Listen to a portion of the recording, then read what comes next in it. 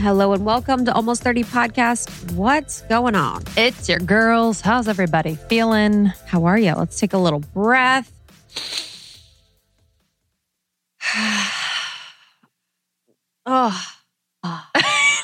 Welcome back. I'm like, whoa, I haven't taken a deep breath today. That's for damn sure. Same. Running around. The breaths do not happen much. I'm excited about this one, meditation, something that we definitely do in the morning and have for quite some time. And it's going to be a really beautiful conversation. But I had a crazy dream the other night. What was it? 2 nights ago. Dude, the dreams have been... Dreams. Oh, wow. And actually, you guys, we just did an episode with Dr. Tara Swart, which is coming out.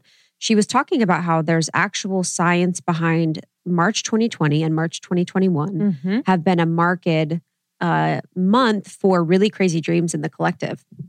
So there's actually like science behind it. That's as far as I know. And like anxiety. Yes. And the anxiety produces really powerful dreams. So there is something to the fact that we've all been dreaming. And I think a lot of us have been talking about sleep paralysis. Yes. Having sleep paralysis. I didn't know what it was years ago. I used to have it actually a lot and it always scared me, but I didn't know what to do. I was like, okay, this is happening again. I don't really know what this is. But to your point of what we were talking about earlier, it's kind of the fact that we know what it is now. There is kind of this peace around when it happens. So it's like, okay, I think some healing's happening. I always think the soul has the soul leaves the body when we sleep. And for some reason, something happened in this reality that caused the soul to come back to the body too quickly. And so our soul and our body are trying to like come back to one another, and our body in this reality, our ego is trying to make sense of the soul leaving in a way that makes sense to us. So we usually get scared and we're like, oh, I'm doing this or something's happening. But I think it's actually really beautiful when we think about it. And it's almost something I'm really working to turn on its head so that I can be more of the soul having the experience rather than the body having the experience. So that I'm like the soul that's like, I'm coming back. I'm laying back in this body. Yes. I'm back here. I think we can really do cool things with it. Definitely. I actually had the paralysis in like my ayahuasca ceremony. And it's the same feeling where it's like I'm outside of my body, but I'm also inside of my body and I can't move and but I have an awareness of every single thing around me. Yes. That would scare me in that ceremony. Yeah, it was scary. That would scare me. Well, I thought I was paralyzed. For sure. Yes, 100%. Yeah. You're like, this is it. I was like, okay, I guess. This is my new life. What ayahuasca did for me. Dude. Oh my gosh. What was your dream? So my dream, I've been calling in more alien dreams. So we talk about aliens here on the pod at Almost 30. And I've been trying to connect more. And in this dream, the aliens were showing me these symbols in the sky. So the symbols basically were this like sacred geometry. And then they were like, this is representative of the bee. And there was like a bee. And they're like, this is the bee. The bee lives in a great symbiosis with the world. The bee is a servant to nature. Nature serves the bee. And they have a beautiful relationship that is like equal. And then they were showing the bee and the nature's kind of relationship to one another. And they're like, you must take care of the bees. So like, you must take care of the bees. And then they were like, you as humans are not in that sort of relationship with nature. No shit. No shit. And I just was like, wow, it was so beautiful and so sad at the same time where I was like, oh, we're really like parasites of the earth. You know, in a way, you know, we are in relation to raising the consciousness along with Mother Nature leading the way with raising the consciousness for us. And we're sort of on the receiving end of that. But I just was like, oh, that's so beautiful and so true. Yeah. And think about that example, just like a little tiny bee. Yes. You know what I mean? That represents the micro of the macro and just how, that's really And always beautiful. In my dreams, I'm trying to take pictures on my phone to tell people. So I have my like ego side comes out in my dreams too, because it's like, I want to capture this. Yes. And it was You're like selfie with me? It was trying to capture it. And I had the video of it, but the video was like very crazy. It was in someone's backyard. The video was wild, but it was, I kept showing people the video. I'm like, this is undeniable. In my dream, I'm like, this is undeniable. Do you guys understand how undeniable this is? It is undeniable. But it was, it was powerful. It was beautiful. Cool. It was beautiful. That's really cool. I had another dream actually a few weeks ago. I've been meaning to tell you that in our dream, your higher self said, I need Fridays off. Isn't that amazing? I mean, she's right. I know, honestly. I was thinking about that. It was like, oh. Did your higher self agree? No, my higher self just kind of was like, okay. But I don't even know what my higher self was like, but your higher self very clearly said, I need Fridays off. I feel like during this season, I'm like, whoa, we are working like, wow. I know, wow. But it was true. Vacation. It was weeks ago. And I was like, oh, I wonder if we could integrate that to life. Because I was like, okay, respect. I literally was like, all right, respect. My higher self's like, I think I need to live on an island. Yeah, literally. Your higher self's like, I need a raise, bitch. Oh, God. But it was a beautiful, it was just like a beautiful thing where I was like, okay. She's traveling. Yeah, she's traveling. She's telling me what the frick's up. Yeah, I had a dream, and you guys will hear about it in our episode with Ray, Black Soul Theory. But I had a dream where I was visited by a black jaguar, and like it had the spots on it, and it was black. It wasn't just nothing cooler than a black jaguar. Oh my God, Nothing cooler. Just in awe. But the human part of me was so scared in the moment. It was like, and so I froze. And in my dreams, often if I am in a situation where I should be afraid, I wield that power of being as calm and peaceful as possible to see what will happen and see how I can change the experience. And so it was approaching me and I was scared, but then I imagined my body like melting as if to just kind of like blend in with everything else. And I was like, okay, just be calm and breathe. She came up to me and just like really nuzzled me and it was really sweet. And I was like, oh, she loves me and like she's here for me.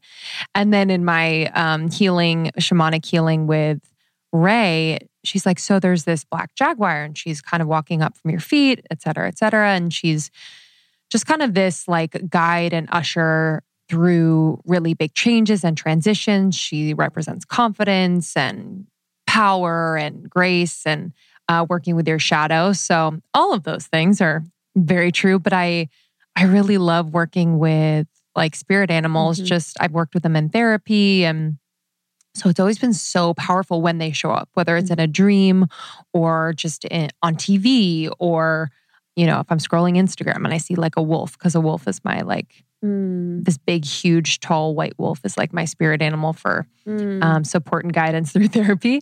And yeah, it's really, really sweet. So yeah, I've been having a lot of those. And then I've been having busy ass motherfucking dreams. Just busy. Busy. And I feel like I'm not getting rest, but I am. Sometimes it's like people that are busy. There's this one person that like we both know and they kept coming in my dreams and just being like, just there and like talking and like that scares me. Just getting my attention. And I'm like, I have nothing to say, you know what I mean? But it kept showing up in the dream. So I've been writing down my dreams a little bit more. I hadn't been good about that before, but the other day I go into Babyface Dave has Bulletproof Cafe in Santa Monica. Went in and I always see this guy, Jordan, who's just so kind. He's super quiet, but I just like him. I'm like, I like you. And he's just always making my my order before I even walk in. It's very sweet. That. So I asked him how he was and he's like, half of me is here, half of me is not. And I was like, oh, okay. I was like, what is that? What does that mean? He's like, well, and he started talking about his dreaming. I mean, he is astral traveling every single night. He is working in his dreams, working on healing, lucid dreaming. And we just got to talking and he's like, yeah, it's actually really, really, really challenging. And we talked about this briefly before. He's like, it's really challenging to be here doing that. Like doing that at night, doing that work at night, being kind of in those other realities and dimensions. And then to be here, it's like, it's weird.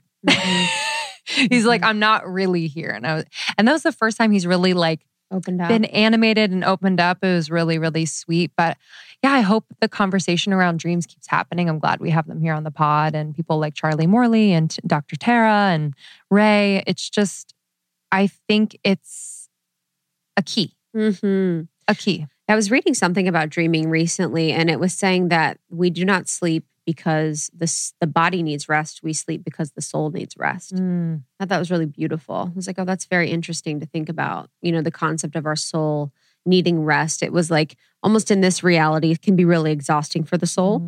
That's why it leaves all the time. That's why it's sort of here and then not. And so being in the experience of the dream is like more freeing and liberating for the soul. Yeah. But wow. Yeah, I could imagine being in the You got to be careful with that. Not being in reality. I know. I totally understand. understand. Because I think, I don't know him at all, but I can just tell that it's like hard. For sure. If you're like, so I'm it's going to like- fucking fly. Yeah, it's hard. I can Yes. tell. It's like escapism in a way. I A lot of that stuff. I know. mean, we all do that kind of stuff. But yeah, dreaming is truly the best. We did an episode on lucid dreaming with Charlie Morley. You guys can listen to. Also shamanic. We did ceremony healing. Do you remember that? We had Yes. that. That was years ago. Yeah. Mhm. And then we did another episode on dreams. You can search Dreams Almost 30. That's a lot older. That talks about the collective experience of dreaming. I think we're early with that kind of conversation. I think we're kind of early. People are sometimes like, with things. you guys are freaking weird. Yeah. And then a year from now, you're going to be like, You're like Google search. So today on the podcast is such a good one. And I loved it because it's very science focused and it's about meditation. And it's just a beautiful way. If you guys are meditators that have meditated for a long time, then this is going to be a beautiful reminder about all the benefits that you're getting, about what's really happening to your brain chemistry and your life. And then if you've never meditated before, this is a beautiful introduction. It'll really help to lay the foundation for the reasoning why meditation is going to profoundly transform your life or be a really beautiful part of your experience. Yeah. And Emily is the founder of Ziva Meditation. So you can check out zivameditation.com. But she used to be an actress, performer. She was on Broadway. Yeah, I just related to so much of her transition to kind of more of this spiritual space and experience. So I think you guys will enjoy her story of pivoting. But yeah, I feel like I talk to a few people every week about meditation and just how they're like, oh, I'm getting more into it, or it's hard for me to stick with it.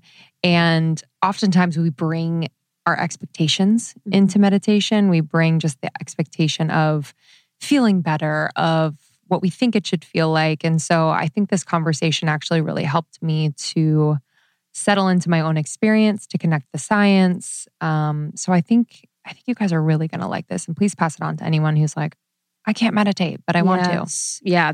There's so much about the brain that's happening with meditation. There's so many different studies that are coming out every single day that talk about the benefits of meditation on all aspects of life, on stress, on hormones, on our brain, on just like our genetics. And I think she talked a little bit about our gene expression, how through epigenetics you can change your gene expression through the use of meditation. And I've been meditating since 2012 and it's saved my life. I mean, it profoundly changed me and changed my brain and changed the way that I operate in the world and is a non-negotiable in the way that I, live my life. Yeah. So I cannot recommend meditation enough. I know sometimes people like glaze over whenever people talk about it. They're like, yeah, I get it. Meditation, water, sleep. But it truly is so powerful. And in spirituality, it's been the most spiritual thing that I could do is coming home to myself every day, coming home to source, coming home to God through my meditation practice. Amen. You can connect with Emily on Instagram at Emily Fletcher and then zivameditation.com. And for anyone who's new to Almost 30, you can learn more about who we are, our journey. We have courses and programs to support you in your evolution at almost30.com. We are also super passionate about podcasting. It is, something that Krista and I have learned how to do and become experts in firsthand. We built this thing from our closet floors. So if you are a podcaster or you want to become a podcaster or you have friends who want to podcast, please let them know that we have Podcast Pro as a resource and hub for all things podcasting, programs, one-on-one coaching, and downloadables. Yes, it is the best. You can watch this video on YouTube too. So Emily's super animated. She's super charismatic. So it's great to watch this on YouTube. You can subscribe at Almost 30 Podcast, Almost 30 Podcast on Instagram, almost30.com for all the information Lindsay just talked about. And we love you guys so much. We are grateful for you. We are excited that we are in your world. And we want to thank you for supporting Almost 30 over the years. Always. Love you guys. See you on the other side. See you soon. Oh, y'all, I am wearing my shorts and my skirts and my dresses and my legs are out and I'm just so excited about it because I have my Osea Undaria algae body oil and it is keeping me glowing. It's making my legs and my arms look just so fresh. so alive, to be honest, and so young. I love this product. It is from Osea Malibu. They just know what they're doing over there. They've been doing it for over 28 years. Skincare is their jam. It's clean, vegan, cruelty-free, and is clinically proven. Okay. It's infused with seaweed, which is the star of the show here. And I just love the products. They really work. So the body oil is so rich, but it's never greasy. Okay. And it's clinically proven to improve skin elasticity immediately. It's visibly firming your skin and makes the skin feel more sculpted and toned, which we love. It's so amazing. Overnight, you can do this during the day or overnight. I do it overnight, but I love the Undaria Algae Body Butter because I would just wake up so insanely moisturized. It's indulgent and it's really great for crepey skin. I'll put it on my knees and my elbows and anywhere that's like kind of dry. It's clinically proven to hydrate for 72 hours. It just transforms the skin. You're going to be obsessed. And then finally, the anti-aging body balm. Yo, I mean, hello. Silky lotion serum. It just melts into my skin. I feel like it lifts and tightens and tones all over. I'm obsessed. Perfect for summer, baby. So glow from the inside out with clean vegan skin and body care from Osea. Get 10% off your first order site-wide with code A30POD at oseamalibu.com. You'll get free samples with every order. They're so good about that. And free shipping on orders over $60. Head to oseamalibu.com and use the code A30POD, A30POD for 10% off. Okay, small daily actions, they just make a big difference. And I just cannot emphasize this enough. It creates this cascade effect and honestly a snowball effect. So one begets the next.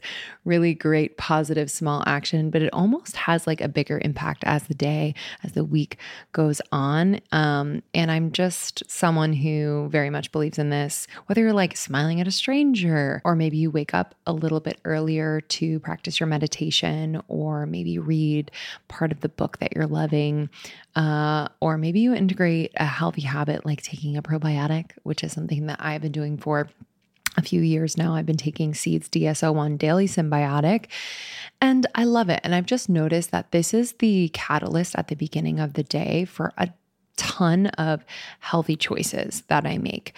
And I've noticed a difference when I don't take it. I forgot on vacation a few months ago and I noticed a difference. I was bloated. I wasn't as regular. I started to get a little breakout on my chin. Things were just going haywire. So I'm just so thankful for Seed. If you are someone who wants to support your gut or your skin, digestion, your gut barrier integrity, I recommend Seed. Their DS-01 Daily Symbiotic is incredible. What is different about Seed? So Seed's patented capsule and capsule design is so unique. It basically means that the fragile bacteria within the capsule can survive the journey. So from like shipping to your door to when you put it in your body, all the way through your GI tract, all without synthetic or chemical coatings. And this was developed in collaboration with Seed's scientific board and based on their foundational work in probiotics and the microbiome. They are the best in the space. So I trust them and I've experienced incredible results. So trust your gut with Seed's DS-01 Daily Symbiotic. Go to seed.com/almost and use the code 25almost to get 25% off your first month. That's 25% off your first month of Seed's DS-01 Daily Symbiotic at seed.com/almost. The code is 25almost. Emily Fletcher in the studio. So excited. Welcome. Live in person. Live in person. Remember faces and humans? I know. It's We so had exciting. a few months ago, we had a friend come in for an interview and it was like 2 hours after. She's like, I'm sorry. You guys are the first person I've seen. I don't want to leave. I was like, so sweet. I was like, I know. Please enjoy this 3-hour episode. Yes. Well, we're looking forward to having you here. I feel like there's so much for us to talk about. And one of the things that attracted me to you and having you on the show is like, you are a very magnetic person, like in real life and on camera, especially. Like you are very intentional with your words. You're very thoughtful. You're very mindful. And it's like a very beautiful thing. Like you're very much able to convey points across very easily for people to understand. So we're just excited to have you. And we've never done a full episode on meditation. I know we'll talk about other things, but we've never done like a full deep dive on it. Yeah. Oh, that feels very exciting. I know. Also, remember when I walked in and I couldn't form complete sentences? And I was like, I'm a keynote speaker, everyone. We did some vocal warm-ups. But yeah, I think, Krista and I were talking before this and just how our audience is more advanced than I think, we sometimes think. Like they really are so dedicated to their practices. And Krista talks about meditation a lot. And it's just been a practice that both of us have, just implemented in a very disciplined way because it's changed our lives. But when did you find meditation and make this your life's work?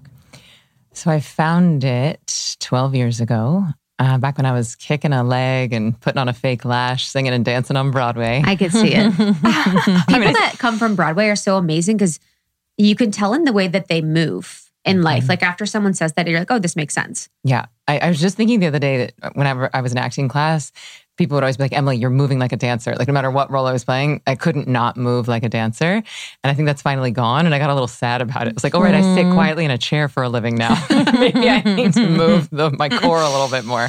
But I was understudying 3 of the lead roles in a chorus line. I was literally like, have you done a chorus line? Yeah. So I understudied Judy and Cassie and Sheila. Wow. And no, that is a lie. I just lied. I understudied Judy and Sheila and Val. So Val's the tits and ass one. And the one who played that role, called out all the time. And so I was always thrown on at a moment's notice. And sometimes I would just be chilling in my dressing room. They'd be like, Emily Fletcher, we need you on stage. And I would run down 7 flights of stairs. Someone would throw me in a leotard. And it wouldn't be till I was on stage so I knew which character I was playing. So constantly in this state of fight or flight, constantly in panic. And that led to insomnia, going gray in my 20s, getting sick, getting injured. And I was like, this is not my dream. Because I really thought once I got on Broadway, it was going to be martinis with Liza at Sardi's. And instead, it was girls complaining about their bunions, eating tuna fish out of a can, and me having panic attacks, listening to Eckhart Tolle in between shows under my dressing room table. And so, long story short, I found meditation and it changed my whole life. It cured my insomnia after 18 months of not sleeping through the night. I slept through the night. I have every night since. That was 12 years ago. I stopped going gray until very recently. So, going through a mega life change in a pandemic with a 2-year-old. I'm like, all right. But, going gray at 26 is different than 42. And I was also getting injured and sick. And it was very confusing why I was living my dream and miserable. So long story short, I found meditation and it changed my whole life. In addition to curing my insomnia, I did not get sick for 8.5 years. I stopped going gray, but I think the most profound change is that I started enjoying my job again. And so I was like, why does everyone not do this? Left Broadway, went to India, started what became a 3-year training process to teach this. And then since graduating, I've taught now 50,000 people to meditate, which I'm very proud of. And that doesn't mean like one guided session. Like I've taught 50,000 people how to do it on their own, how to wake up and meditate without me, without an app, without a dude playing drums on their chest. Like they can just close their eyes and go inside.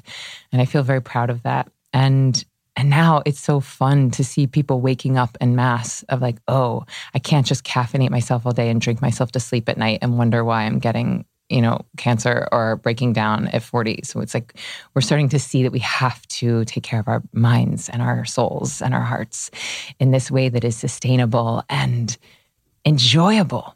Right? Like it's so good. Like it feels good when you're doing it. It makes your whole life better. So I'm just like, I don't understand why everyone isn't doing this. Well, people, I was thinking about that before. Like people say that they can't and they say that it's hard. And it's hard. And it's not hard, but I do relate to the fact of you don't understand what it does for you until you experience it. Yeah. And so what do you say to those people that say they can't meditate or they find it to be challenging? Well, first of all, I congratulate them on even being curious. And I want to validate anything that they're doing to move in a direction. And I want to give a lot of permission slips because a lot of people have a meditation shame because they think that they should secretly already know how to do it. A lot of people think that it was a skill that was taught in 10th grade when they just happened to be sick. So they're like, I'm just going to pretend like I know what I'm doing. And they just close their eyes and they're like, okay, brain, stop thinking. Sure would like a snack. Snacks are delicious. Oh no, I suck at meditation. I quit.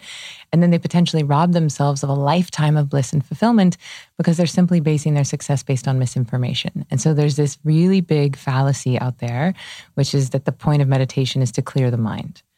Right? And just like with sex, you may orgasm, But it's not like, oh, I orgasm in order to have sex. Like you have sex and orgasm is a byproduct of that. It's the same thing with a clear mind.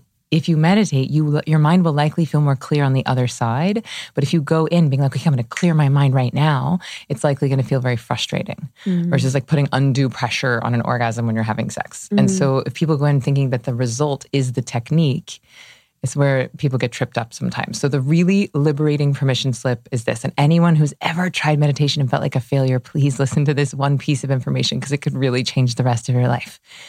The mind thinks involuntarily, just like the heart beats involuntarily.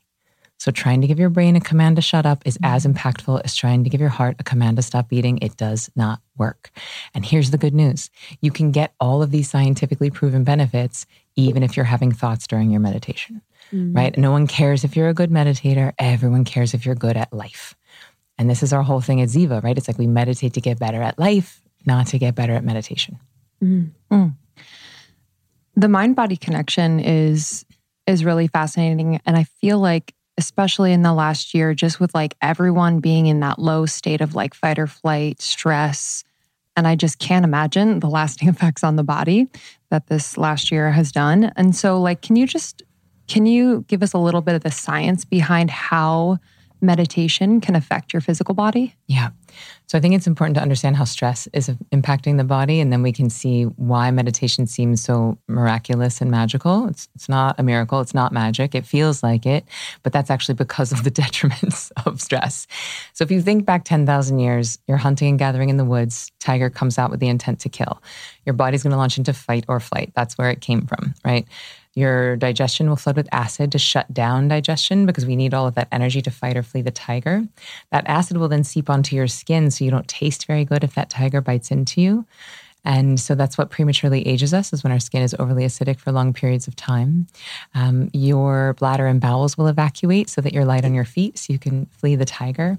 Your immune system goes to the back burner because who cares if you're going to get cancer, if you're about to be killed by the tiger? Again, all hands on deck. Reproductive things go to the back burner. Adrenaline levels increase. Cortisol levels increase. So this series of chemical reactions is very useful if your demands are tigers. But if your demands are breakups, pandemics, in-laws, travel, job interviews, then this fight or flight thing has become maladaptive. It is now disallowing us from performing at the top of our game, and our bodies have not yet evolved to adapt to our modern day demands. And this is why stress is such an epidemic. I mean, even before the pandemic, stress was its own epidemic. Sure. According to Harvard Medical School, they were saying that stress is responsible for 90% of all doctors' visits. Now you add on top of that a global pandemic, loneliness, which is physiologically worse for us than smoking, and, all of the life changes that have come on top of the pandemic and isolation, divorces, whole industries shutting down, homeschooling, loss of friends moving yourself. Like these are legit, or the loss of someone. Like so many people are grieving lost friends and family members. And sometimes we're dealing with multiple traumatic events on top of each other. And so we have to get very real about dealing with the long tail impact of this pandemic. And that is the stress. And because stress is not just something that's happening mentally. Your brain is responsible for printing every single cell in your body. So if you have the brain of stress, guess what? You're going to have the body of stress. If a tiger were to come into here right now, within 30 seconds, we would have adrenaline and cortisol in our bloodstream. Within 10 minutes, we would have adrenaline and cortisol in our marrow, which is the most viscous liquid in the body. Now, here's the good news. When you start meditating, within 30 to 45 seconds, you start to have dopamine and serotonin, which are bliss chemicals. You start to have that in your bloodstream. Within 10 minutes, you start to have the marrow of bliss. So meditation is not just like a cute pedicure for your brain. Okay, this is not like a bubble bath you need to get around to when you have more time. This really is the single most important piece of mental hygiene that we should have been practicing every day before the pandemic. Now it's non-negotiable. It's non-negotiable. And what's about to happen is that, things are going to start to open up and we're going to have I don't know how to form complete sentences. Hello, my name is Emily. I am not a robot. You don't have to figure out how to be with humans again and possibly move, or industries will have changed. And all of that requires adaptation. And what I think is one of the most beautiful benefits of meditation is the filling up of your reservoirs of this thing called adaptation energy, which is really just your ability to adapt to a change of demand. And if you even take everything that's going on right now out of it, just the rate of change on the planet is getting faster and faster. And I really think that the single marker of human success moving forward is going to be your ability to adapt. And so when you're stressed, you just I can't, not right now. Don't look at me, not today. No. And you just delay the decision, you delay the stress, you delay the hard conversation. But if you can get yourself out of that state, remind yourself that you're God pretending to be human, remind yourself that you are the ocean pretending to be the wave, then all of the decisions, all of the demands don't seem so overwhelming. Mm-hmm. Yeah. Yeah, being adaptive is like one of the best qualities ever. Yeah. For a team member, for a partner, for yourself. Like when you're able to just ride the wave of whatever's going on, I mean, there's no better feeling. Like there's just, I think that quality in someone is really underrated. And think about what a gift it is to everyone around you. Yes. Because if you can't adapt to the people around you, guess what? You're making them adapt to you. And what you're unintentionally doing is creating a lot of karmic debts. Yeah, actually, with the point of karmic debts, I guess, can you explain that concept a little bit more? Yeah. So, I mean, think about what you just said. It's great to have a team member like that, a partner like that, a parent, a kid was like, oh, you want to see that movie? Great. You want to go to that restaurant? Awesome. Oh, we're changing the deadline? Great, I'm right on it. Where it's just like you roll with the new now, the new now, the new now. And that's really where our bliss lives. It's always here. It's always now. And if you're stressed, that means your left brain is in charge, and the left brain is in charge of the past and the future. The whole point of the left brain is to review all of your traumas from your past to see how likely they are to happen again in the future. And that's an important part of our brain. Like we need the fear, we need the strategy, we need the, logical thinking. But the news is that our right hemisphere of our brain is also 50%. And most of us have been using 90-10. Most of us have just been in that thinking, taking action, achieving, making money in our left brain, past, future, and our right brains are atrophying. And the right brain is in charge of present moment, intuition, creativity, adaptation, music, connectedness. And so when we start taking that thing to the gym, when we meditate, it's now. So a change of expectation is not that big of a deal. Right? But if you don't have that practice to be in the new now, then every change of expectation starts to cost you something. It burns up adaptation energy. And when we run out of adaptation energy and then we have another demand, the 405 is super crowded, the boyfriend broke up with us. If you're already out and then you have like the straw that breaks the camel's back, you're gonna launch into a fight or flight stress reaction, whether you've read Eat, Pray, Love or not. Right? Like you're going to start crying in the kitchen. You're going to punch the wall. You're going to say the thing that you have to apologize for tomorrow. And what I find with meditators is that it's not that they don't make mistakes. It's not that they don't have feelings, but they're not running on empty anymore. And because their amygdala has not hijacked their prefrontal cortex, they can actually access the executive function of their brain. Right? So the amygdala is the fear center. The prefrontal cortex is the executive function. And when we are in fight or flight, the amygdala takes over. And so all that blood, all that energy goes to that survival state, and you actually can't access the piece of you that makes good decisions. And that's why, I'm sorry, I was just so overwhelmed. I was so stressed. I'm sorry I said that. I just didn't know what I was saying. Right? It's like we go into almost a psychosis. Yes. And we're just collectively being like, oh yeah, it's okay to just stay stressed. And my whole mission in my life and as Ziva is to eradicate the world of unnecessary suffering. And I get that some suffering is part of being human. I get that people are going to die and even pandemics are going to happen, right? Like I get it. But unnecessary suffering, like insomnia and anxiety and overwhelm, like these are solvable problems. And that's why I'm just shouting this from the rooftop so loudly. It's like, hey, everyone, like I know you downloaded the meditation app, but are you actually meditating like every single day, twice a day? Are you actually adaptive? How's your sleep? How's your sex life? How's your decision making? How's your energy? Right? Like these are the things that we care about. It's curious. I'm interested too, like with the right side of the brain. So if, that's experiencing atrophy, has that been studied? Wow. And it's interesting, I've been thinking about EMDR and how EMDR sort of helps the communication between the left and right hemisphere of the brain and how it almost pulls memories from the amygdala to your prefrontal cortex so you can reprocess them through the process of the activation of the left and right hemisphere of the brain. And I was just thinking of how helpful that has been for me and how I wonder EMDR has been helpful for you? Great. Yeah. I'm so glad. And I wonder if that can also contribute to greater use of the right hemisphere of my brain because I'm activating both hemispheres and I'm improving the communication lines between those. 1,000%. Yeah. So what I've found in the studies I've seen is that specifically with trauma, and this is with like PTSD, veterans and victims of sex trafficking, that they'll often use the combination of meditation and EMDR to clear that acute trauma. And then what's happening, I don't know a ton about EMDR except for its complementary usages with meditation. But what I know with meditation is that because you're taking your right brain to the gym, which isn't totally true, but the analogy that I use is that you're like going into rooms of an attic that haven't been touched in a while. You're like, whew, like blowing the dust off of things. And as you start to take those pieces of the brain to the gym, which really just means energy is being sent there, blood is going there. You're forming new neuropeptide connections.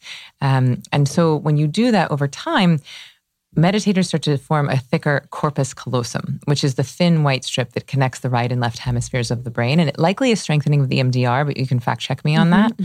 I would assume because of the eye movement from left to right.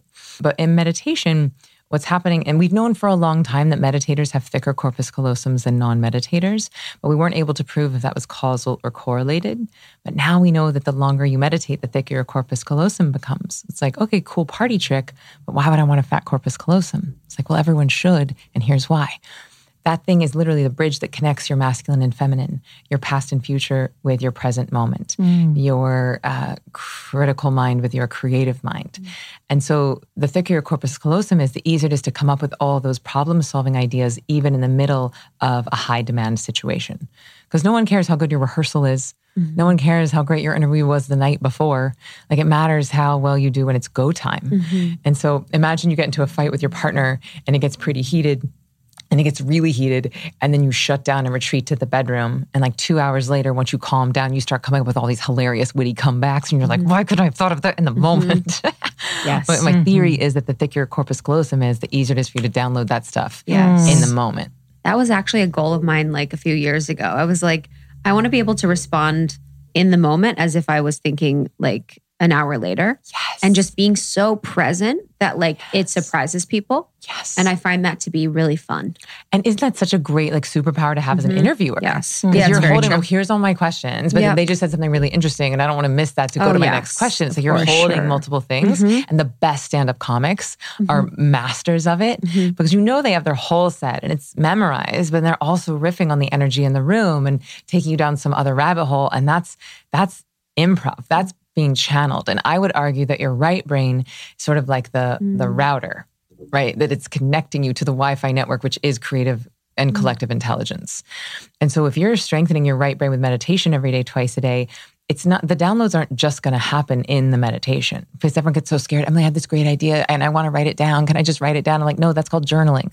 Like meditation is different from journaling. Do not write down your ideas during your practice.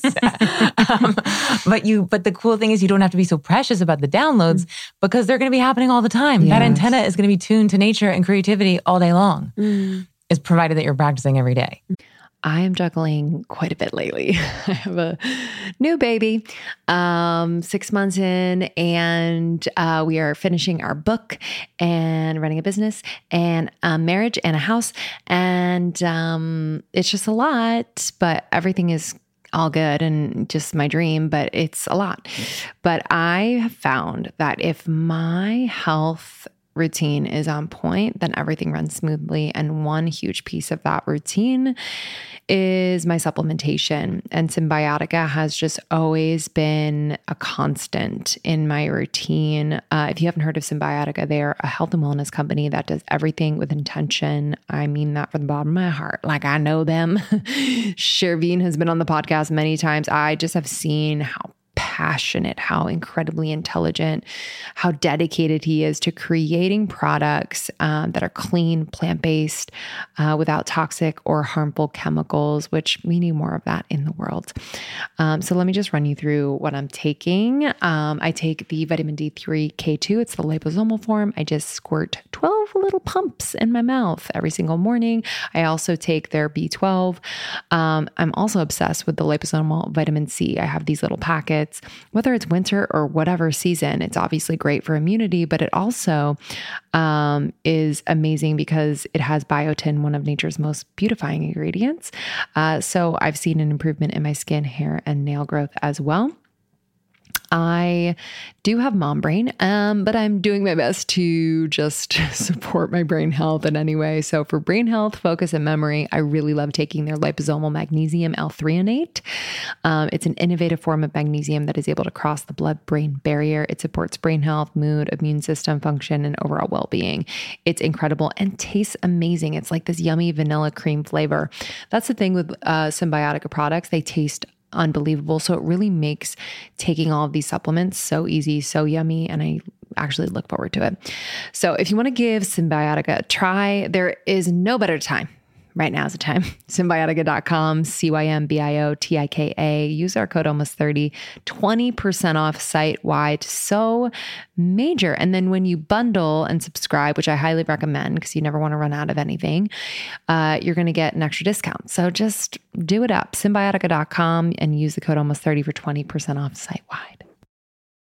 Okay, I need to introduce you to a revolutionary new app, Superhuman. I have been doing these superhuman activations every single morning for the last 3 weeks. Let me just tell you, I kind of fell off of my game after I had the baby. Most of my time and energy was going to him. Still is, but I have been able to carve out time in the morning before I get into the swing with him. And I've been doing these activations. I do a lot of the shorter ones because I don't have a ton of time. But let me just say, this is new. Like, this is a new type of audio that are super energizing and really specifically designed to transform you into your future self. So I know a lot of us want to manifest things. I know a lot of us are thinking about planning for the future, but a lot of us feel stuck. And so I've just felt like this has unstuck me in just the most beautiful way. So I've been doing a lot of their pep talks. I've been doing some of their writing activations. This morning I did the 3 morning questions. It was a 7-minute, really vibey writing activation that I love. So I had my journal out.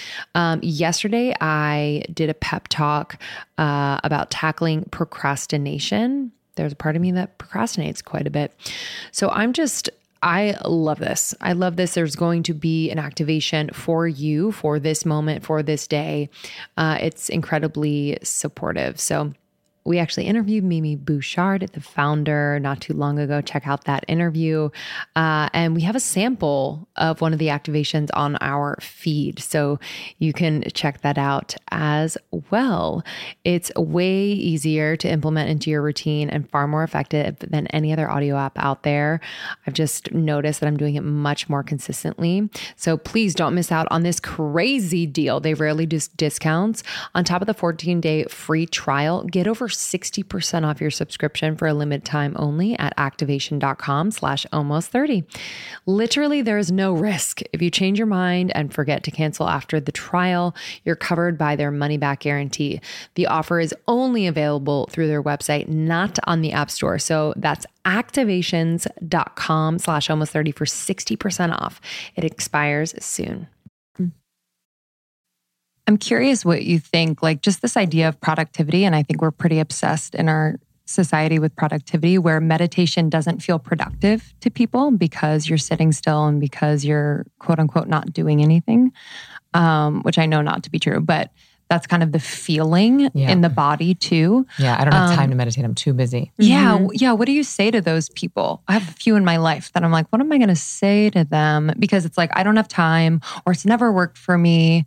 I just, cause it's like those people that need it the most, Yes. you know? And so, I'd love to talk about productivity, And then how we begin to kind of talk about this to people who just say, I don't have time or it's not for me. I need to be doing something. Yeah. So I've built my whole career on that exact human. Okay. Because it's most of the world. Like in our circles, like all of our witch friends are meditating. Okay. Or they at least like are in ceremony of some sort.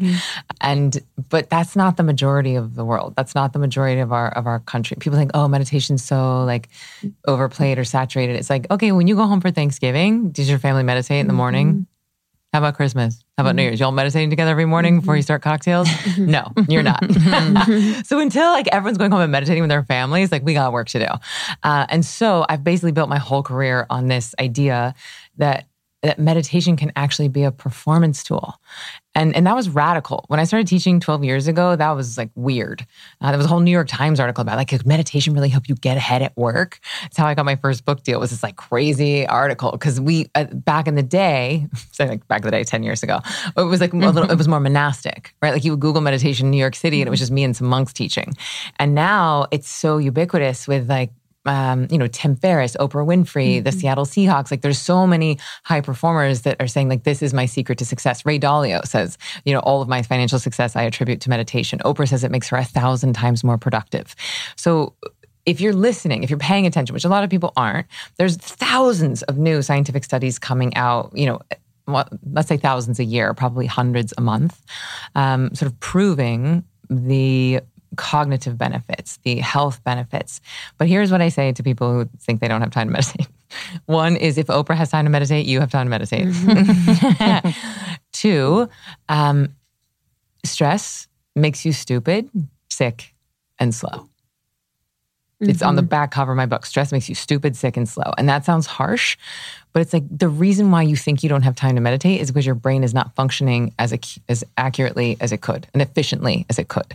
So if we want to get a little nerdy on this, there's something called the tripartite performance variability test, which is really just a fancy way of saying like doing 3 things at once well. And so they tested non-meditators and meditators. And meditators performed 40% higher on this tripartite performance variability test, which basically meant they could do things quickly, accurately, and all while remaining calm. So most people can do things quickly and accurately, but they freak the F out. Or they can do it accurately and slowly. Or like they can do 2 out of the 3 if they're not meditating. But as meditators, you can do 3 out of the 3 40% better. And so what I will say is that your to-do list that takes you 5 hours a day, that'll be 2. Your 9 hours of sleep you're getting a night and waking up exhausted, you'll start to need 6 or 7.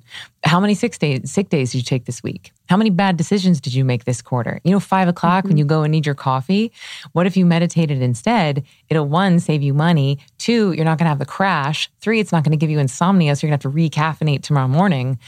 And that's not even talking about the fact that when you're meditating, you're increasing neuroplasticity versus if you're chemically amping yourself, then there's a cost to that, right? And Dave Asprey gets mad at me when I start talking about that. Like I gave a talk at Google. It was called... I know, I'm putting my bulletproof down on the floor. Look, I am... Say more. So look, Dave's a great friend. Some people are really good. Some people are good coffee drinkers, meaning like coffee's good for them. For me personally, coffee is toxic. Like I already talk way too fast for a meditation teacher. You put me on coffee and everyone's like, you need to chill the F out, lady. But so caffeine can be very good for certain doshas or body types. But for me, because I'm quite vata dominant, it's like speed for me. However, this talk I gave at Google was called Why Meditation is the New Caffeine. And the argument I was making is that it takes you the same amount of time. It actually costs you less money if you do the math over a few years. And it's generative. Like the benefits are cumulative and you're healing your brain versus if you're over caffeinating, you're not giving your body energy. You are disabling your brain's ability to feel tired. Because caffeine is molecularly very similar to a chemical called adenosine, which is what your brain produces to tell you that you're tired. And because the caffeine blocks those adenosine receptors, you feel like you're awake, but then when the caffeine goes away, your brain has all the while been producing that adenosine. And so then it floods in and you're like, whoa, I'm super tired. Now on top of that, when you sort of hijack the nervous system, you're flooding it with adrenaline. You can flood it with adrenaline and cortisol. So it's a bit of a 5-alarm thing. And over time, that can just cost something to the body. Now, 1 cup of coffee in the morning, fine, great. It's not going to hurt you. But if you're overdoing it on top of exhaustion, this is where we start to get into trouble. And so I'm like, well, why don't you just spend less money and do a thing that's going to give you more energy and won't give you insomnia? And if you're not putting like sugar and milk in it, also like, win-win-win. Totally. I do one a day, just because. Great. And But I yeah, got I know no what you judgment. mean. That makes me sad for the body. What, one a Just day? like lying to it. What do you mean? Oh, You know, when you like lie to the body and you're like, oh, you're not tired. And you're like faking it that you're not Oh, tired. yeah. And you know what I mean? yeah. The things that we do, I mean, it's whatever. But I just think about that Like sometimes. I'm John like, Mackey will be like, that energy's not your own. mhm. Oh yeah, what do they say? It's not good for your chi. Or like, it's not very good for your chi. I thought it was fascinating. I was listening to your interview with Aubrey Marcus, and you were talking about, I want to talk a little bit about meditation and manifestation. Okay. And just worshiping the in-between and how like, What's the in between? meaning like you're watering the weeds instead of the flower you spoke about. Mhm. And I've been thinking about that a lot because I feel like that used to be me where I was like, but I'm just not there yet. Like I was also wanting to be a Broadway star. Really? And yeah. And so like, it was always like, I'm not there yet. I was always focused on the gap. What do I have to do in order to get from here to there rather than truly embodying and like feeling into, I am here already. It's just a matter of opportunity and preparation, all these things. So I'd love to talk about that related to meditation because our audience is definitely very much a crew of manifestors. Great. So this is my new jam. I actually think my next book is going to be about manifesting. And as I've been dabbling in and learning more about sex magic is really just manifesting on crack, right? It's just taking this idea of feeling good and you feeling as good as you possibly can and then directing that energy into your dream and getting so clear about what your dream is. And the beautiful thing here is that when you combine meditation and manifesting, like this is where the magic happens. Because when you're meditating, you're de-exciting the nervous system, you're accessing source energy, you're flooding your brain and body with dopamine and serotonin. So you're feeling good in the now. You've also connected the right and left hemispheres of the brain so you can even download how nature wants to use you to begin with. You can even get clarity on what's your desires versus some societal programming of what you think you should have, which are very, very different, right? It's easy to be competitive about societal programming because it's like, well, we all should want more money. We all should want more cars. We all want the same things. So we have to compete. Versus if you're really listening to that inner guidance, my desires are wildly different than yours. We could both want to be on Broadway and you could want to be in Dreamgirls and I could want to be in a chorus line. I'd be like, well, you're not Black, so you're probably not getting Dreamgirls, but we can talk about a different show like Cats or something. You crushed that. I don't know. Yeah. Because it never happened. Didn't do so well. Know. But you know what I mean? It's like when you're really listening to the specificity of your dreams, they're your dreams. Yeah. I mean, I spent my whole life not really. It was other people's dreams for me, for sure. And so that's step one. And I think if you don't have a meditation practice, it's very hard to delineate and to hear Very that true. small whisper inside. And once you hear that, there's a sense of trust and detachment that comes even from that because you realize that nature's the one that gave you the desire to begin with. And so inside of the desire are the tools to make it manifest, that nature's actually using you as a vessel to deliver your fulfillment to the world, that your dream is not where you need to go to fill yourself up. And this is where people get trapped. Okay, they get into what I call the I'll be happy when syndrome because they think they will be happy once they get on Broadway, once they get the boyfriend, once they get the 1 million followers on Instagram, once they get $1 million in the bank account. And then it's very hard to not worship the space between. It's hard to not water the weeds of be like, oh, if I just had this, or I'll just work so hard until I get this, I'll be happy when this happens. And the beautiful thing of meditating first is it allows you to be fully here, fully now, which is the only place that our bliss lives, here and now, here and now. Your bliss lives inside of you and it lives right now. It is not going to magically come on the other side of a zero or a ring or a car or a boyfriend or a contract.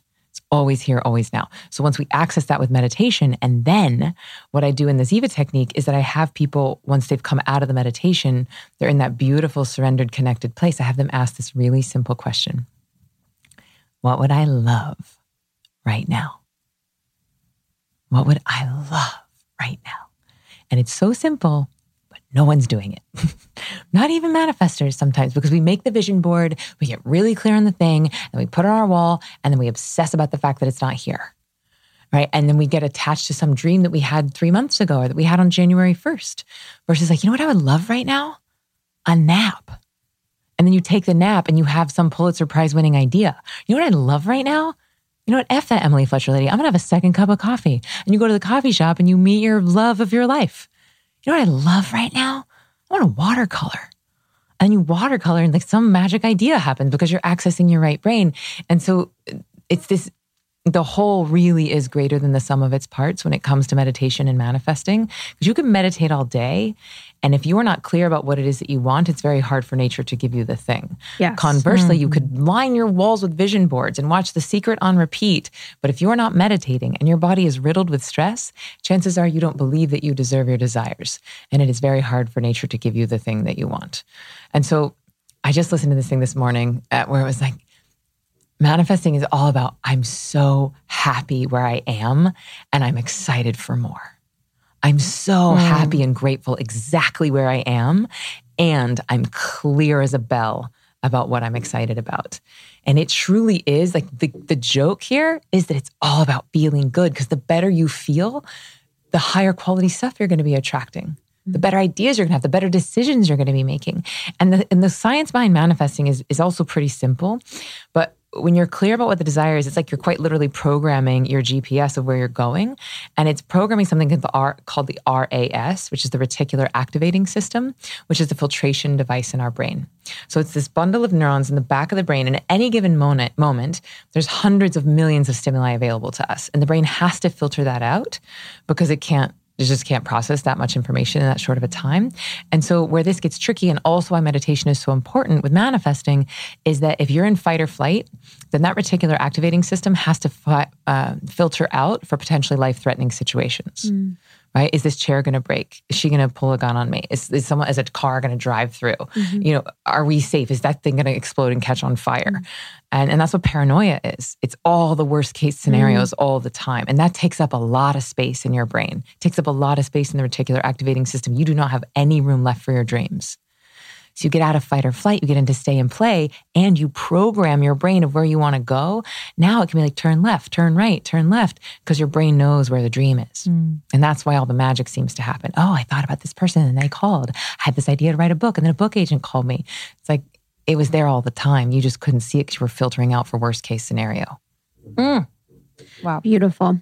I guess, and the point of, you know, I'm so grateful for right now, but I'm excited for what's next. What is your thought? Like, I guess, where is the truth in that? Because, you know, I don't want people lying to themselves if they're not happy. So I guess, how do you have people, and obviously, once you really realize that everything is happening for you, you do become in a state of gratitude and you are happy essentially almost in a lot more situations. But I guess, where do you have people honor their truth if they're actually not doing well?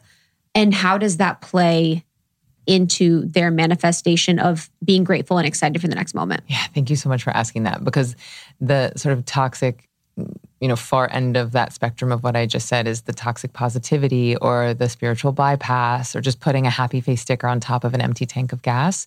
So nothing of what I said is meant to intend that your feelings are not valid. Right? Your feelings are real.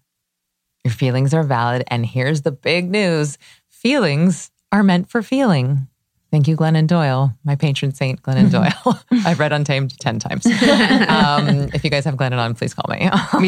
She's amazing. Wait. Okay. I'm listening to that on my ride home. Yes. To do. Yeah, she's amazing. Whoa, big time girl crush.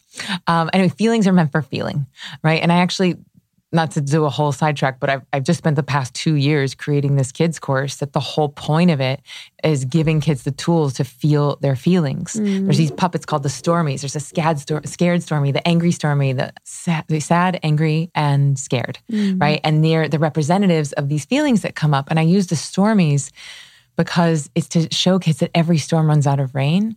And that if you just let yourself feel it, if you let yourself cry, what's right behind that is usually bliss. And people are just, I'm going to break down. I'm going to lose it.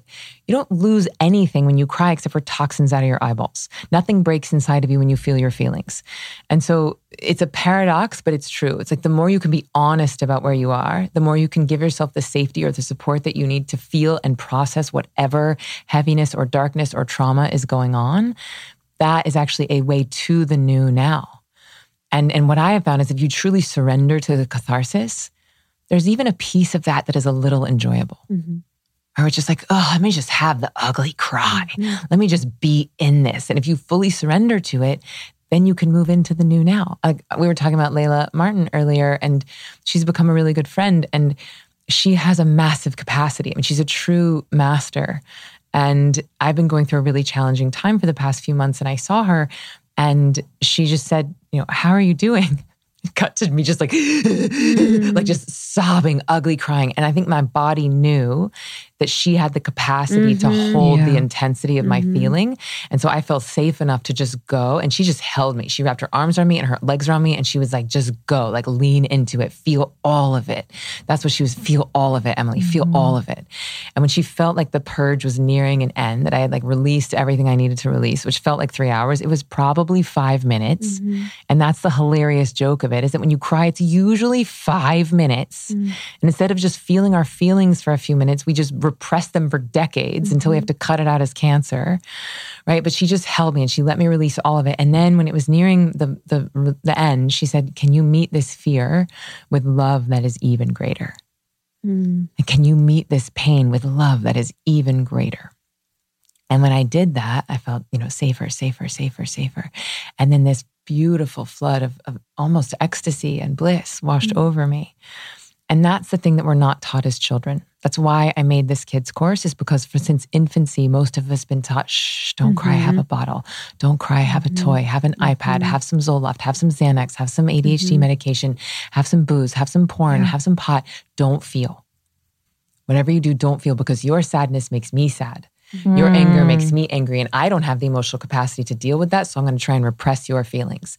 And that's what we've all been trained since infancy. And I'm trying to get the younger generation now to give a language and the dexterity and the tools to be able to navigate it. So we're not putting shame on top of feelings. We're just feeling them. Those are hard enough, right?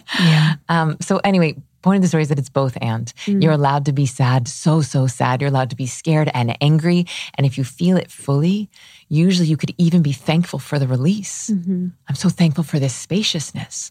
I'm so thankful that I'm safe. I made it through that big feeling and I didn't die. There was a piece of me that was afraid I was going to die if I felt that, and I didn't. Thank you, thank you, thank you. I'm so glad that I'm here. I'm excited for what's next. Beautiful. Isn't it dope when your friends are like facilitators? Yes. I feel like all of our friends are like some sort of like space holder facilitators. Deep belly breath. I know, honestly, they like switch on. They're like, all right, how does that, it's like, it's the best. I'm like, God, I feel so lucky. We are. We're the luckiest. Like a birthday party turns into a full-blown seance. 100%, literally. But it's like, people would pay, they do pay so much, with Layla. And it's like, this is my friend that you can just like let it rip with, which is so beautiful. Yeah, and it feels like the kids course, which I think is so beautiful. Love that. It's like, is it also teaching? So I'm like, are the parents learning too how to?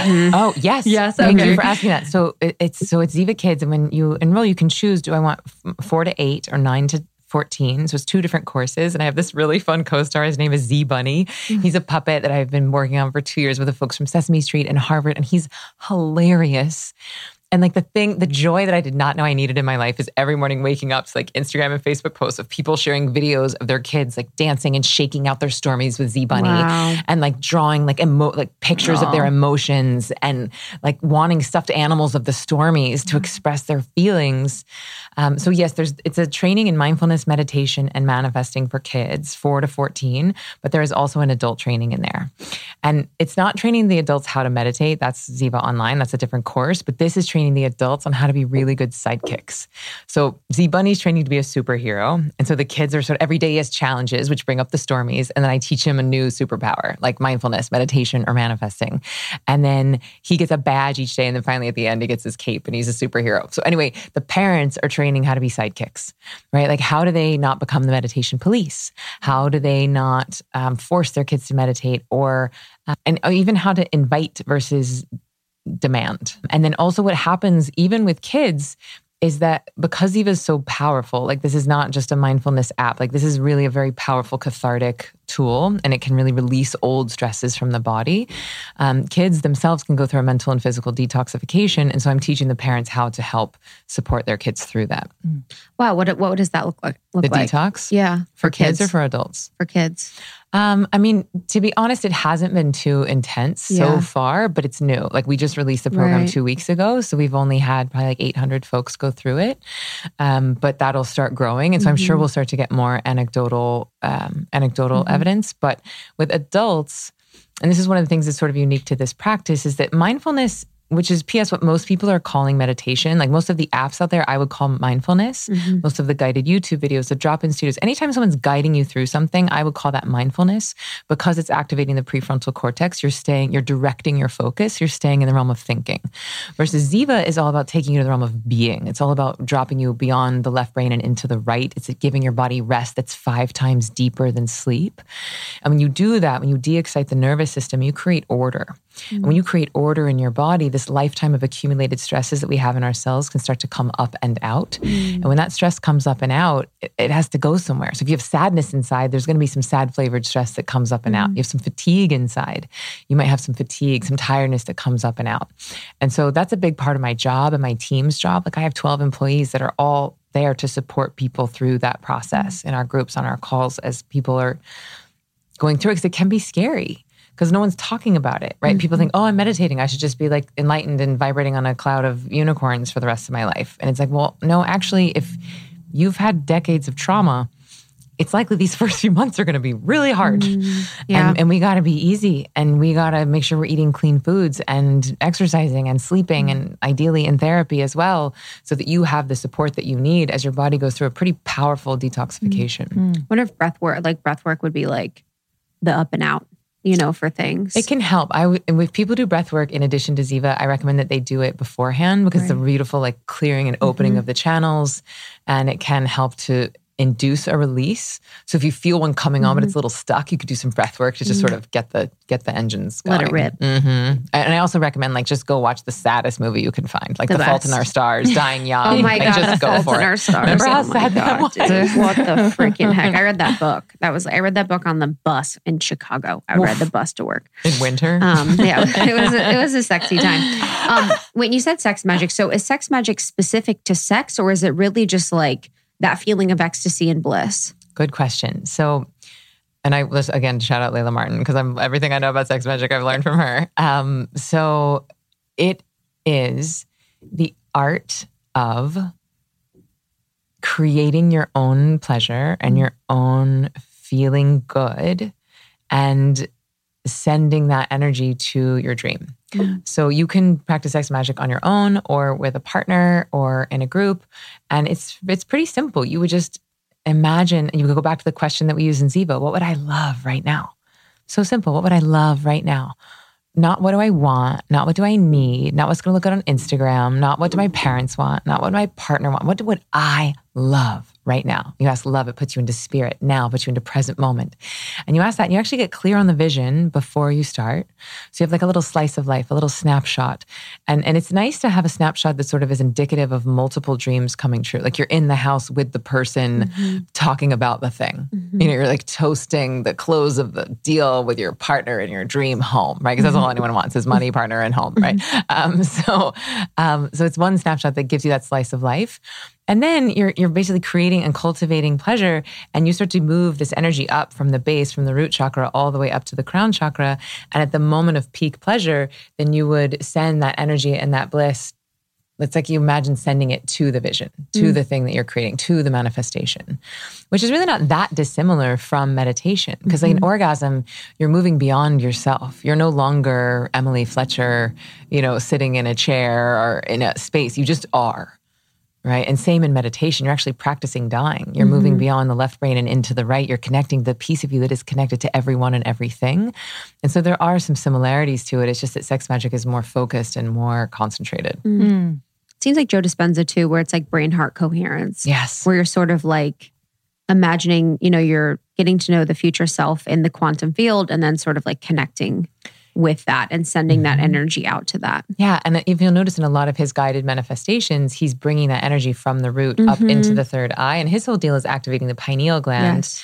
And his hypothesis is that you can create DMT, which is the God chemical, like on your own as the melatonin, which we're all producing naturally anyway.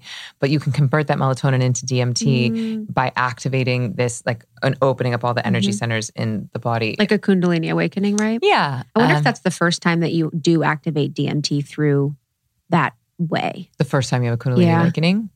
I don't know. I don't know that it's exclusive to that experience. Like it might be more subtle for some people. Right. I think that it is for Ziva, because Ziva is more subtle for folks. It's like a slow shedding, right? And just bit by bit, day by day, meditation by meditation, you're sloughing off all these old layers of stress that's keeping you from the bliss and fulfillment and enlightenment that is already inside of you.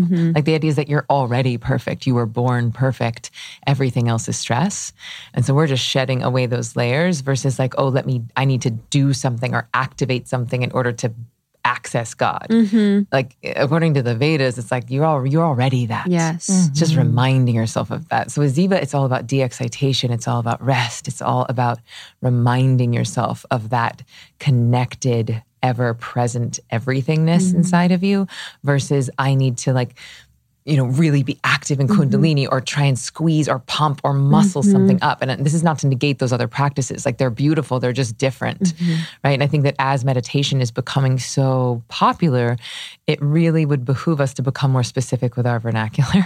Because if you just say meditation, that could mean Kundalini breathwork. That could be a Joe Dispenza guided manifestation. That could be a walk in the woods. And I get a little snobby about it when I'm like, that's called walking in the woods. That's called cooking. That's called exercise. Meditation is called meditation. And how I would define meditation is when you're accessing a verifiable fourth state of consciousness that is different than waking, sleeping, or dreaming, and where you are giving your body rest that is 5 times deeper than sleep. That's the Emily Fletcher version of meditation. But again, I'm a snob and a purist. Now, what I think would be very helpful is if we could all just decide on like an umbrella term, right? And then we could have the different, like this is mindfulness, this is manifesting, this is meditation, this is breath work, this is sex practice, versus everyone's like, oh, I was doing a texting with my ex-girlfriend meditation. And you're like, that's totally. Yeah, it feels like it's like mindfulness with something. Yeah. When people are, I've never been someone that actively meditates. I feel like more and more I've been hearing about just kind of like these larger group meditations of like wanting to shift the collective consciousness with a smaller group compared to the whole of the earth, and having like the data behind how it's shifted crime in a city or things like that. So I'm curious what your experience has been with group meditations and the power of that and why it's beneficial. So I love it so much. I miss it so much. Like I have a physical space in Soho in New York and it's beautiful. And I went there a few weeks ago and just walked in and just started sobbing, crying. Because it was just like, for a year, I just miss it. I miss the community. I miss meditating in a group. I miss the sacredness that happens, the feeling, the community that's created. Because there's a level of intimacy that happens when you meditate in a group. It's like having sex with someone, like all your chakras open up. When you eat with someone, you have sex with someone, and when you meditate with someone. So there's a level of intimacy that can be created in those specific unioning times that is special. And, so there's that. So I do miss it. But I think your question is like, could we get, 13,000 people together in Barclays Center and send out some love to New York City and help heal the collective stress from the pandemic? Is that the question? Yeah. Yeah. So exactly. So look, this is my big dream. I was sharing on my way in here that like my dream is to like lead meditations filled with stadiums of people and yes, for the people who are in there, but also like live streaming to other stadiums around the world and like really wrapping the whole planet with this brain-heart coherence. And it's baby science. So I don't want to speak out of turn. There's some like, I'll call it pseudo-science from like the 70s and 80s that was happening. It was called the Maharishi effect, where they would bring in meditators and they would like have a certain number of them. And then they would, say that was causal to violent crime rates dropping in Washington, D.C. I have not seen empirical thing that said that is causal and not correlated because, you've probably seen the statistics charts where it's like rates of toothpaste flavors in conjunction to dungarees brands. Like, it's just, there's a million ways you can chart that stuff. So I don't want to speak out of turn, but I can share anecdotally and what I hope is true and what seems to be the case based on what happens at Ziva in the groups, what happens when you get a whole stadium filled of people just singing the same song. What's like the miraculous healings that are happening in these Joe Dispenza events, right? there's too much anecdotal proof now to suggest that nothing is happening. And so this is where I really hope that neuroscience goes. We don't need any more studies to tell us that meditation is good for us. There are literally thousands. If you need another study to convince you to start meditating, you're just not looking at the literature. So let's stop doing that. Let's stop funding that research. We don't need any more of it. And let's start researching this. And as everyone's starting to do these wearables, the Oura Ring and the Fitbit, it's like, we're not that far away from being able to check mass skin acidity. And that to me seems to be the easiest thing to really quantify stress, is how acidic is your skin. Wow. And if you could do that on the wearables, and just click a button that's like, I approve Apple of giving me this data. We get 10,000 people in Barclays Center. We blast everyone in New York with some love and healing and just see if anything changes. And why not? Skin acidity. It's so interesting. Yeah, I noticed I don't know if it's correlated to acne, but whenever I literally feel when you feel that adrenaline and you're like, yeah, I'm stressed.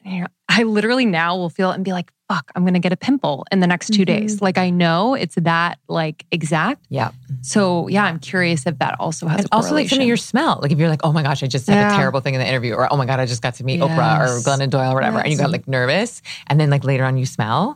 That's your, oh my God, that's why I smell all the time. Because you're meeting amazing. I'm nervous. We were talking to a friend too, Rosie Acosta. And also she was talking about, so say for an example, you go into a house and it's like a haunted house, that a lot of times that your electromagnetic field or your body or your aura can tell that the house is haunted or that something traumatic has happened. More so that something traumatic has happened in the house, because there is that skin acidity. When a traumatic event happens to someone, their skin releases that scent or that smell, and we can subconsciously pick up on that. But wouldn't the skin acidity be happening in the now? And if it was haunted, that would be a past event? So how would that So I guess it's over? The skin acidity sticks in the space, and I guess we can pick up on that happening or that scent or something. And that's what's happening in weird energetic spaces. I don't know. Wow. Yeah. Cool. I don't know. Could have made it up. I mean, I'm sure there's something there, but I don't know enough to speak intelligently about it. Who knows? I'm completely right. Everything I say. Okay, this app has been with me through seasons of wanting to prevent pregnancy and also get pregnant. The app is Natural Cycles. It is a leading women's health company that they created the world's first FDA-cleared birth control app. So the app's algorithm uses hormone-driven changes in body temperature to let users know when they're fertile and not fertile. It is so easy, y'all. Every single morning I wake up, I have the thermometer on my bedside table, and then I take my temperature. I input the temperature into the app, and boom, there you go. It is 93% effective with typical use and 98% effective with perfect use. It's pretty incredible. I know a lot of people are just thinking about their birth control. A lot of people are going off hormonal birth control. This is an incredible option for you. I've been using it for a couple years now. And again, it is so easy. So the algorithm uses the body temperature to determine where a user is at in their cycle. The more they measure, the more data it will have. And if you have an Oura Ring, by the way, it syncs with your Oura Ring and it'll take your temperature automatically. Pretty cool.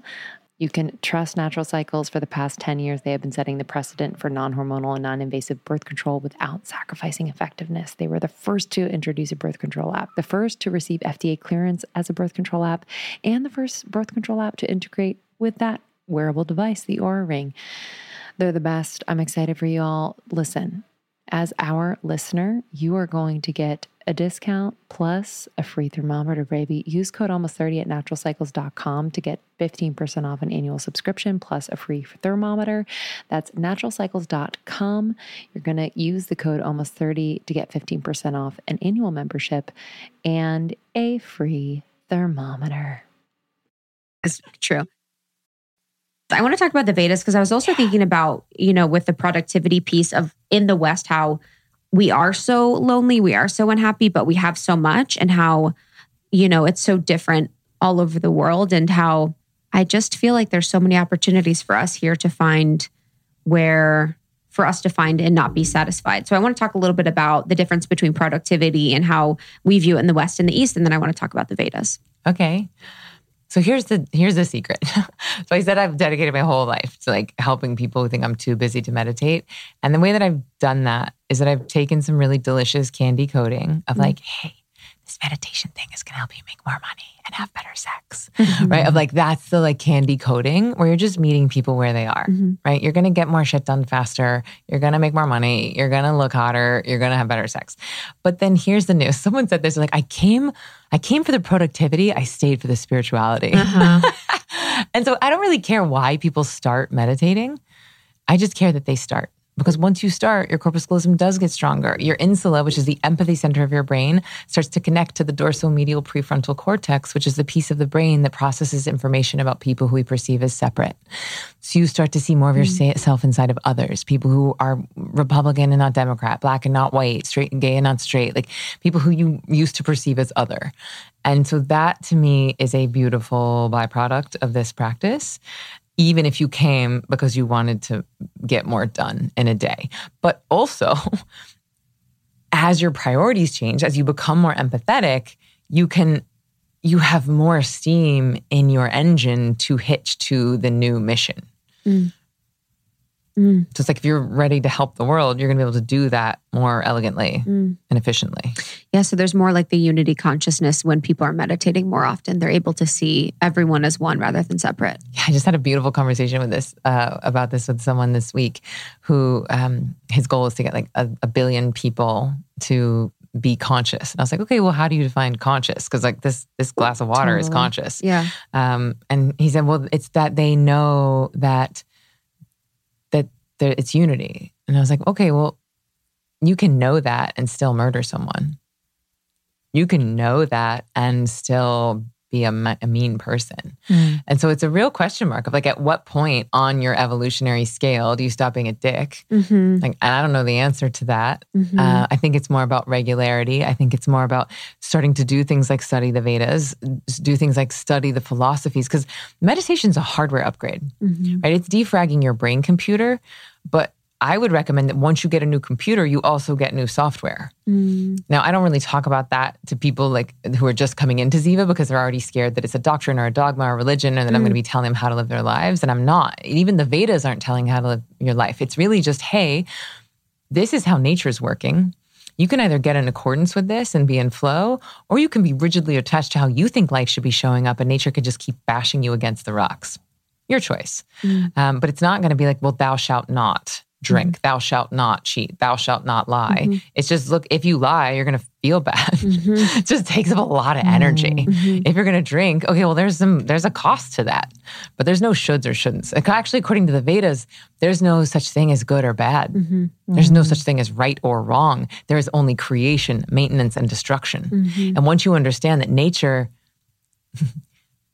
is going to support people who are supporting it in its dominant theme, which is creation, that the more you're leading with creation and innovation and evolution, the more of nature's support you're going to get.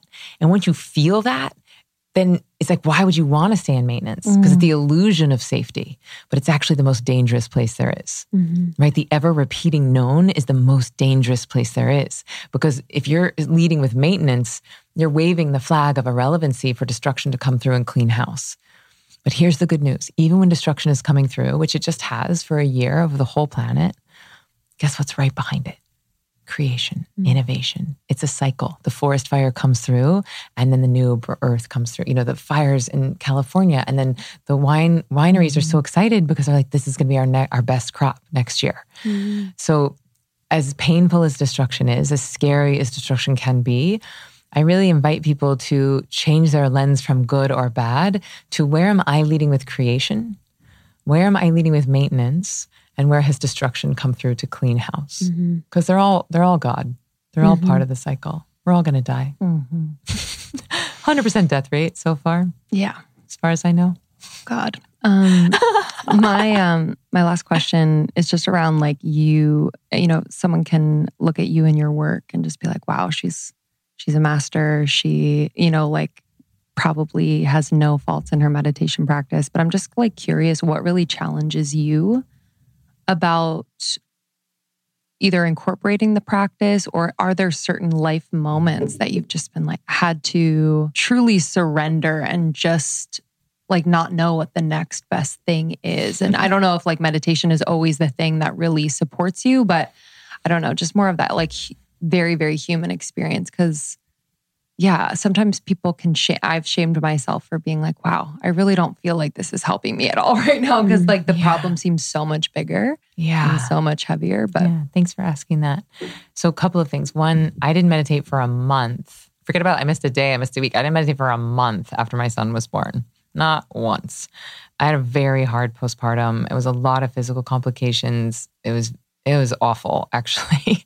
And I was just so exhausted and I was in so much pain. And I felt like I was in a war zone. And I actually think I needed that adrenaline and cortisol to keep me awake and to keep me alive, actually. Because I was also 4 months out from my book launch. So I like breastfed my way through my book launch. It was my first book and we like made it to number 7 on the Amazon list. And so anyway, it was an intense time. And here I am like, coming out with this book on a bigger stage that I've ever been in. And it's called Stress Less, Accomplish More. And I'm like sobbing in my bed, feeling like shards of glass are being jammed into my nipples. And I was like, oh God, like, it was like, I felt like on top of that, I felt like a hypocrite, because I was feeling very stressed. And I had to just finally be like, Emily, like you meditate like 4 these times. You've been putting deposits in the bank account for 10 years so that you can withdraw right now. Right. And so just remind yourself that there's going to be times where you fall off the wagon. There's going to be times where someone dies and the pain of the mourning is so great that you cannot sit in it. And I actually give people a lot of permission slips to pause if their grieving is too painful, because the meditation will make the feeling non-negotiable. You can't go through the stages of like numbness and denial if you're meditating, because it's going to wring you out. And so it's like, if you need to be numb for a minute, fine, stop meditating. And so it's just knowing like how to navigate that. And I think that's why it's so important to have a teacher, because there's not an app that's going to be able to tell you that, right? If there's millions of users on an app, they're going to be like, hey, your son just died. Like maybe you need to just be numb for a second to get through the funeral. And then when you feel like the pain has come into a threshold where you can even start to process it, then we can start back on the meditation. And that usually takes some guidance. And as far as like, oh, I feel like the meditation is not working or it's not a good enough tool, or I've never had that. Like I really am, smoking my own drugs here. Like I cannot imagine not meditating, and it's never failed me.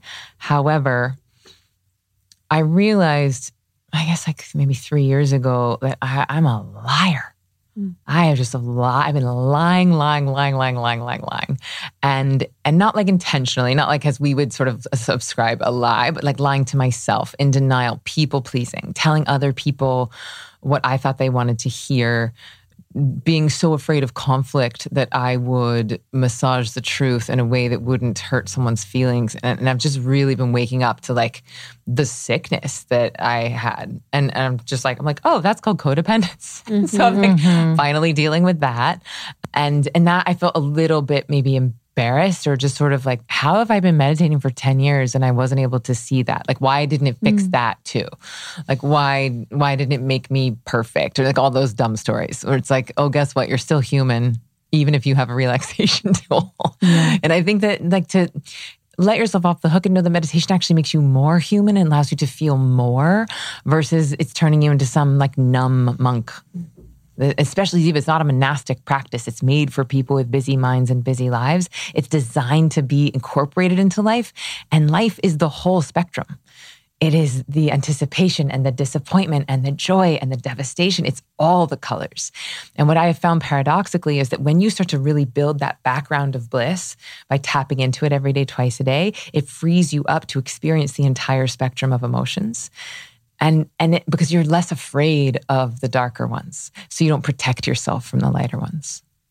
Yeah, I really love that. And it's interesting too, like with, where you said you're lying, it's like when you step into that new way of being, it's like, because that's another level of your life and existence, is that new way of being where you're like, oh, I will no longer lie to myself or others. And that is like, no going back. Yeah, that's an identity. I mean, I wish I could say I'm there yet, but I'm not there yet. Oh my God. I'm so much better. Same. But it changes everything. Because those lies are expensive. They're expensive energetically. They're expensive time-wise.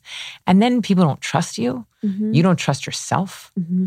right? And so it takes some cleaning up. And I work with Lauren Zander from Handel Group. She's my coach, and she's brutal.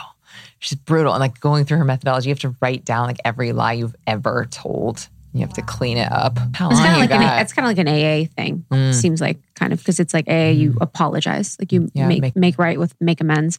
Last thing for me is talking about spirituality and God as it relates to meditation, and sort of how it helps bring you closer to those beautiful, like magical, mystical experiences. So my definition of God is the collective consciousness of all that is. The collective consciousness of all that is. So all three of us and this water bottle and these microphones and these headsets and Jupiter and Mars and cars and dogs and plants and all of it. It's all God. And one of the most beautiful concepts in the Vedas is that there's only one thing and we're all it. And that one thing is consciousness. Right? That one thing is love or God or whatever you want to call it. And, I grew up Southern Baptist. And so it took me a long time to sort of reclaim the G word. It took me a long time to really feel comfortable with it and to have my own intimate relationship with this everythingness. And once you start to have that and you start to realize that, manifesting is really about, the better I feel, the more I call in, then it becomes easier and even enticing to see the divinity inside of everyone and everything, including yourself. And so it's like, this sip of water. I mean, water is one of the most intelligent substances on the planet. Like, what a gift. We get to drink it. And we're 70% water in our bodies. Oh my gosh, look at this flower. Look at the way that it's unfolding. And as I put my attention on it, it seems to get more and more beautiful. As I put my attention on the sunset, it seems to be dancing and performing for me. And you start to realize that nature pays attention to those who are awake. And so the more we wake up, the more attention we have to put on things, the more attention we have to put on things, the more of a show we get back. And it becomes this beautiful upward spiral. And then dream case is that the whole 24 hours a day is a spiritual experience. That taking ecstasy would be a drag. That taking LSD wouldn't transport you anywhere, that you're such a connoisseur of sobriety that, why alter perfection? And by perfection, I don't mean no problems. I mean celebrating the everythingness of everything. I love that.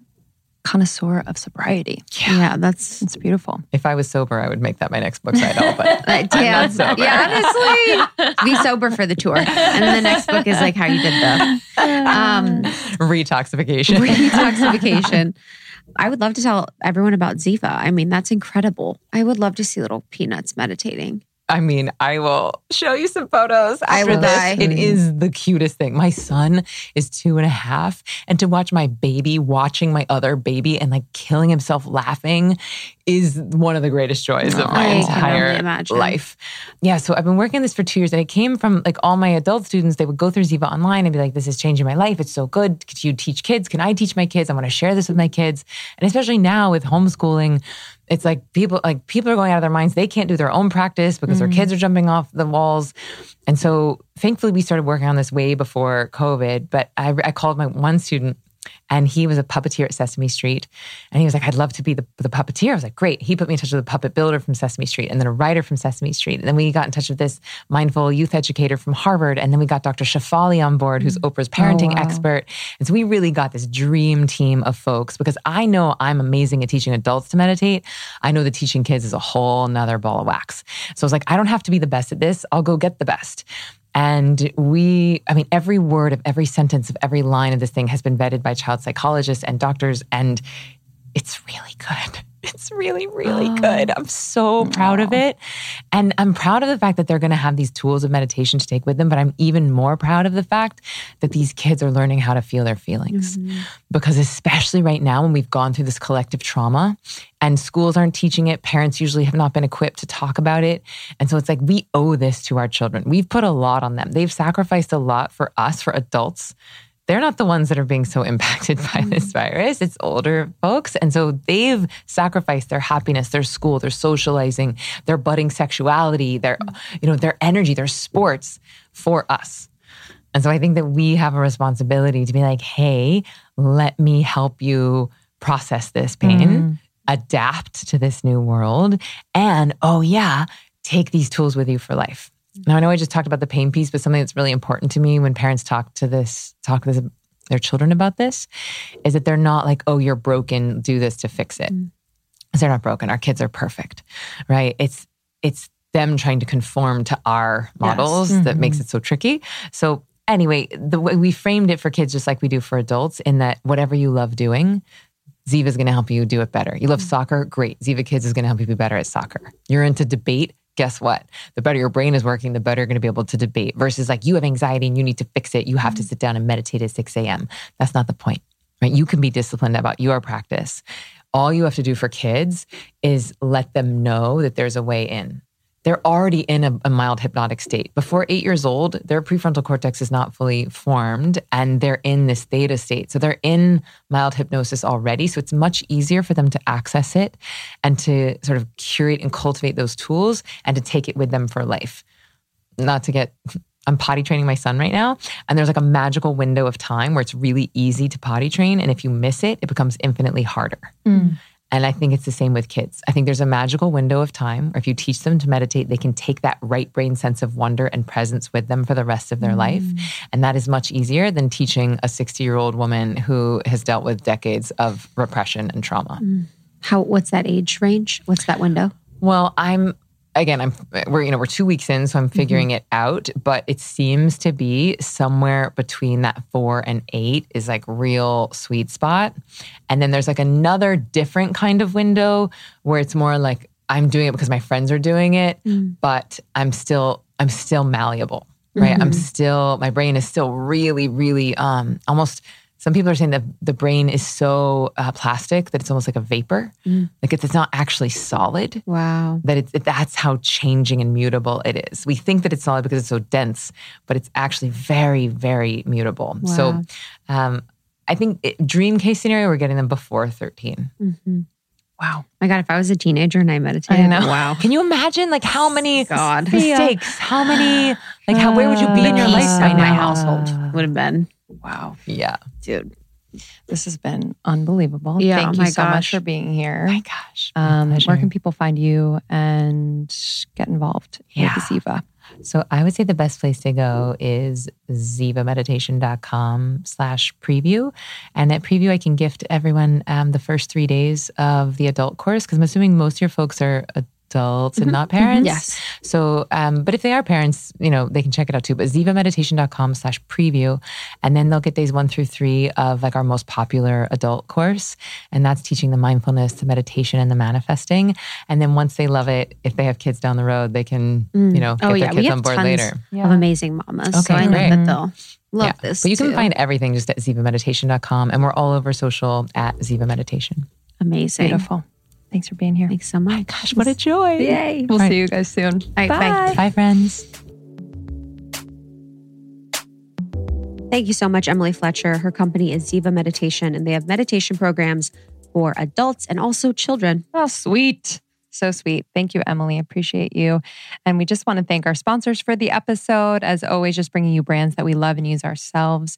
And it just helps us to create this free content for you. So thank you today to She's Birdie, Monday.com, BetterHelp, and Dipsy. You can find all discount information in our show notes and on almost30.com. And finally, we have our new Podcast Pro ebook out, which we're so excited. This is newly redesigned, newly edited and added to, and it's the most popular thing in the Podcast Pro shop. 100%. So it's going to give you basically everything you need as like a guide to launch, grow, and monetize. We have our Podcast Pro program, which is video content. It has behind the scenes things. It has a bunch of downloadables. It's really the full suite, but this is a great starter for folks. So if you want to do this, if you're someone you can do something on your own very well by following directions, we've put a lot of work and time into this. It's 72 pages of really in-depth information, research, like insights that Lindsay and I have garnered over the years, and it's super powerful. So if you're interested to start a podcast, highly recommend starting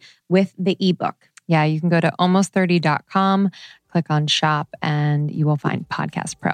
Thank you all for listening. As always, we love you so much. Subscribe so we are in your inbox every Tuesday and Thursday with new shows. And make sure you follow us on Instagram, Almost 30 Podcast. We love you. Bye.